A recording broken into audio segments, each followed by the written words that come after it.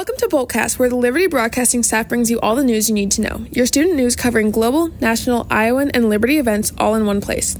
In world news, the situation in Afghanistan continues to be evolving. All troops have been removed from the country as the deadline for extraction has now closed. It should be noted that the U.S. has had American troops in the area for 20 years. The Biden administration is receiving backlash for the execution of the evacuation. The Taliban has taken over the area, and the Afghan government has officially collapsed. ISIS has also become a threat in the area as the U.S. has been evacuating. 13 troops have lost their lives in the fight against ISIS during the evacuation.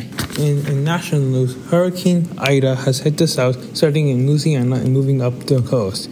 It is a Category 4 hurricane, reaching winds up to 150 miles per hour. This comes during the anniversary of Hurricane Katrina, which was one of the most costly and catastrophic storms in recent history. The first fatality has been recorded, with many local officials expecting more in the days to come. Right now, all of New Orleans is without power, and experts are predicting it could be weeks before it is restored. COVID in the U.S. is surging once again. The U.S. has been recording a daily average of 100,000 COVID hospitalizations. The influx hasn't been this high since last winter, before vaccines were widely available. The Delta variant seems to be hitting the younger populations hard, as children 12 and under aren't able to get the vaccine at this time. The Department of Education is investigating the 5 Republican states that have statewide mask bans in schools.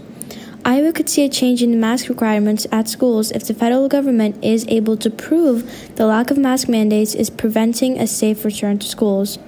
Due to the heavy rain this last week, parts of Iowa are experiencing major flooding.